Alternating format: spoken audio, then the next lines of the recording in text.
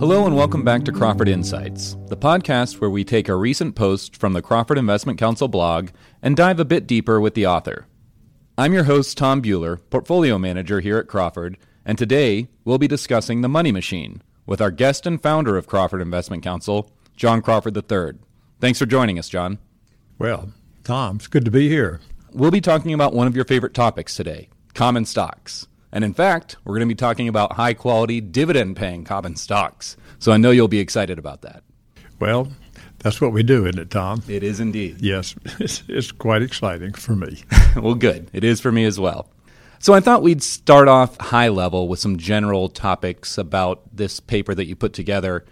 Can you give us what really was the source of inspiration for coming up with the idea of looking at common stocks as money machines? Well, yes, I can. I was thinking back about this, and I think it happened spontaneously, as often is the case when you're thinking about and talking about things that you like and are enthusiastic about. And I just remember talking with a client one time, and I was working myself into a state of excitement about the virtues of common stocks and how profitable they can be as investments. And all of a sudden I just said, these stocks, they're like money machines. And you just think about it. If you put some money in, 90 days later some money comes out. It's just like magic. And so it just kind of happened. And so then I got to thinking about it and just used that metaphor, so to speak, to expand a little bit about how to invest in money machines or in stocks. And, the whole idea of contrasting them to a slot machine, which is designed for entertainment and failure, as opposed to a money machine that's designed for success and reward. And how do you make the machine work? And, you have to have these four buttons, the buy, the sell, the reinvest, and the quality, which we can talk about. But it just came about spontaneously. Yeah, and that makes sense. And I like the description of, stocks as money machines. Maybe not the magical portion of it. There's a little more science behind it.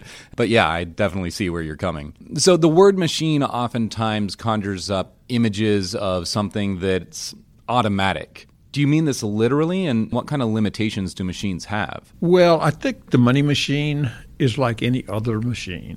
It depends on the input, okay? You have to put something into a machine to make it generate something out. And so the input is what you select. The human element is picking the stock. So you just have to pick the stock. Picking stocks is an imperfect exercise. You know as well as I do. Every pick doesn't work out. So the limit is really on how effective you can be in selecting the stock that you buy.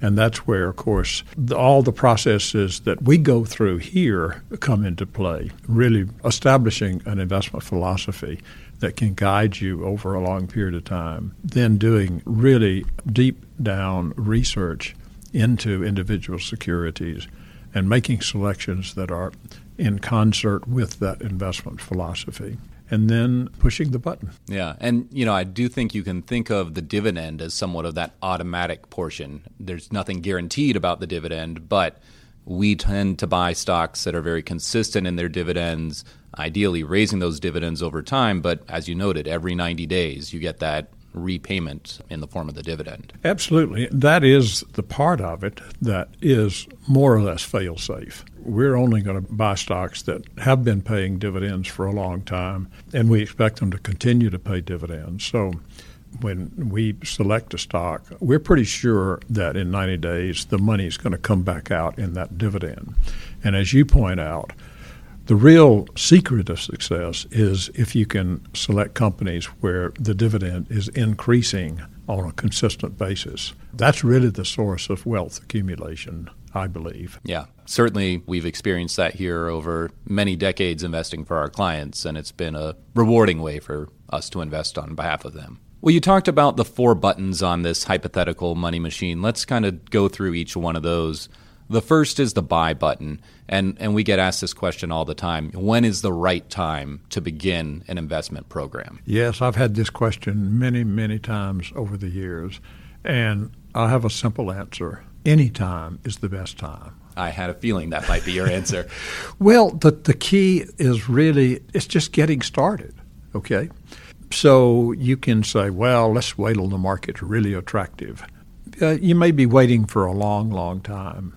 And if you do that, you've lost the advantage of time. I mean, time is money. So the sooner you get started, the more time you have working for you. So you don't have to start with everything at one time. You can start with a smaller amount and add to it generally over time. But the really important thing is get started, get committed to a program, and let it work for you. Yeah, that makes sense. And so you talked about really just starting the program is where the success is going to lie. We focus on quality here when we're making purchase decisions for clients. What other factors come into play to generate a successful investment program? I think your mindset that you have when you start a program is really important. And as I said earlier, I think the most important thing is, first of all, to adopt an investment philosophy that can guide you over a long period of time. Provide guardrails for you so that you can get inside that philosophy and operate on a consistent basis. You want to be consistent. You don't want to be jumping around from one style to another. You want to just let the program roll out in a well-defined manner. I think you want to stay invested. You just cannot predict when the market is going to go down or when it's going to go up. What you know is that over long, long periods of time, it does go up. It doesn't go up every year. It doesn't go up every quarter, but it goes up because the underlying earnings of corporate America go up. They're dynamic organizations. They're raising their earnings and their dividends, and so stocks go up. It's important to be realistic. The money machines are wealth creators, but they don't create it instantly. They create it over time. And so this is a long-term investment program. And if it doesn't work immediately, don't get frustrated, okay? Just don't get frustrated. Give it time. Time is money, and it'll work for you over time. So these are some ingredients that if you have these in your mind when you get started, you have a much greater chance of success. Yeah, and I think that's really the key is giving yourself a higher likelihood of success because, as you point out, the timing is nearly impossible to get exactly right. So if you can commit to a long-term program that allows for that time is money concept to play out for you, then you're likely to have a higher likelihood of success. Well, good. We'll move on to the next button, which is the reinvest button. And, this one, when I was reading the paper, kind of stood out to me because what you describe in the paper is a little bit different than what we do in practice when we're investing for clients. And specifically, that's on dividends either being automatically reinvested or our approach here at Crawford Investment Counsel is to have them pay in cash, and then we can somewhat steer those reinvestments. Can you discuss why that might be our approach as opposed to just automatically reinvesting into the stock that pays the dividend? Well, yes. First of all, I'd say you can actually reinvest here if a client wishes to. Our custodians have the capability of doing this for us. So you can have a portfolio that just says, okay, I don't need income, so automatically reinvest the dividend every quarter for me, and the custodian will do that. And if you don't need income, I think that is a preferred route. Now, most of our clients, however, do have some income requirements that they need for their daily uses, all right? And so as a matter of practice, we tend to not automatically reinvest unless the client wishes for us to. And the reason is because we honor the need for their income. Number two, we like to have some cash on hand. As opportunities develop, it gives us flexibility. But really, we're reinvesting for them. It's not like we're taking the dividends and never reinvesting them. It's just we're making the decision about what points in the portfolio represent the best value, and we make that decision for them. So it's a little bit of both. You can do it automatically, but practically speaking, most of our clients need some income, and so the flow of the dividends is important to them. Yeah, no, that makes sense, and that's certainly, like you said, what we've seen in practice working on accounts for our clients. So one of the things that we try to do is be long-term in our orientation when we make investments, and you can see the rising dividends really benefit you over time. And something that you've talked about before that I think is interesting is the concept of yield on cost, or how much income you're generating on a holding versus what you originally put into it. Can you discuss why you think that's such an important concept and maybe an underappreciated concept in the investment world? Well, what it illustrates is the power of growing dividends.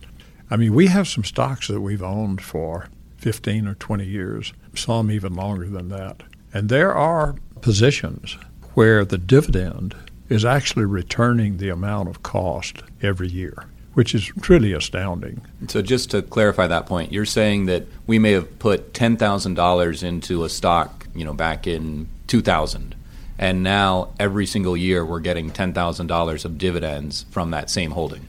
Pretty amazing, isn't it? It really is. That's the power of growing dividends. So the cost doesn't change, but your income keeps going up. I've chosen a very unusual example. I don't mean to imply that all of our stocks in 10 years are going to return 100% of the cost basis on an annual basis. That's not going to be the case.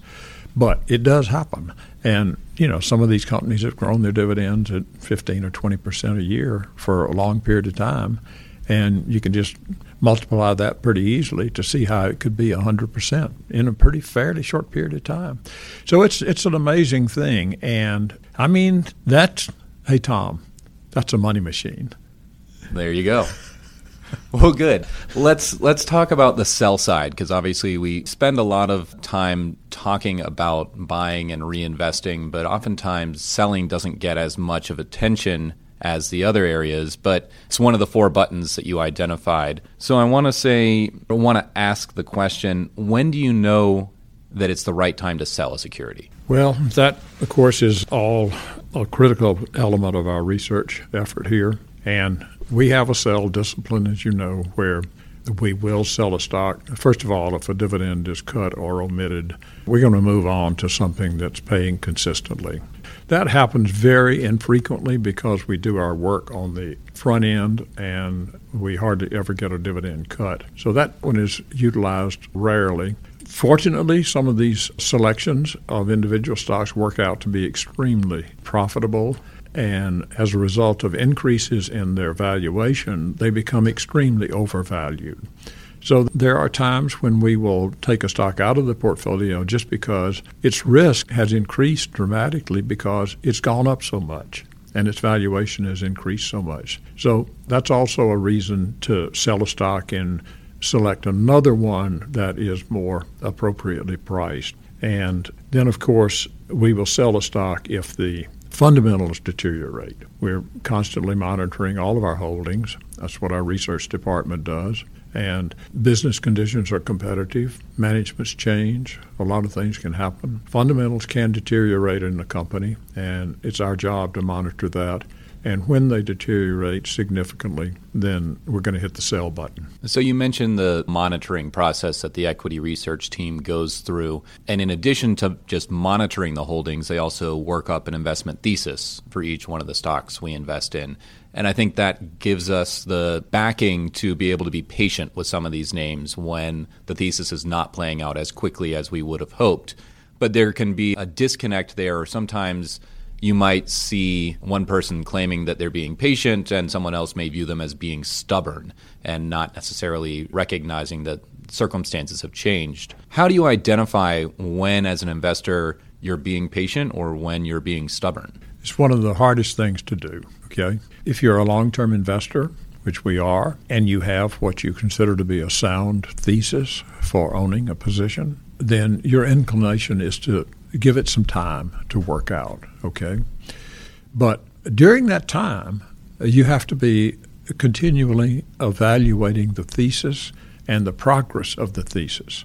And at some point, you just have to make a decision. This thesis didn't work, and we're wasting time, and so let's move on. So it's a judgment, that's all, and that's what investing is about, the judgments after research. So we've been in a very strong period over the last 5 years where the market has compounded at a much greater than its historical long-term average. The concept of reversion to the mean would imply that we're about to enter a period of less robust returns. Do you think that's likely on the horizon for us? Well, I said earlier that it's very difficult to predict the market, And so I can't say with absolute conviction, but I think it's always prudent to be realistic about your expectations. And for the 5 years ending in 21, the market, as defined by the S&P 500, has compounded at about 18%. That's an 80% premium to its return over long periods of time, about 10%.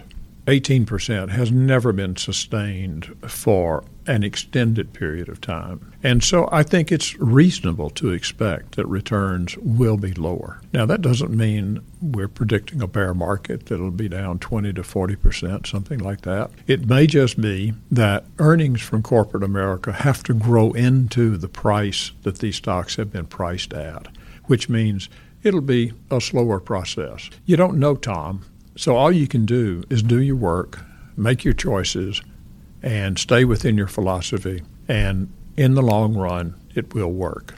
And so, yes, I believe returns will be more moderate. Will they be bad? Not necessarily, but I just think they'll be more moderate. And I think this is, as I said earlier, a big part of investing is to be realistic. This is real life, and that's just life has to work out the best it can. Yeah, so I think you're right. It's reasonable to expect a more moderate pace of return going forward for the next few years. Does that have implications for investing in dividend-paying versus non-dividend paying or high-quality versus lower-quality stocks? Absolutely. If you have lower returns, what that means is that the dividend component of the total return will be a higher percentage of it. Okay? So what it will mean, if the dividend yield on a portfolio is a higher percentage of its total investment return, that means that the total investment return will be more stable. It'll be more predictable. So in lower returns, dividends are extremely important simply because they're just a bigger portion of the return. And we know we're going to get that. That's the beauty of dividends. They give you predictability. They give you sustainability.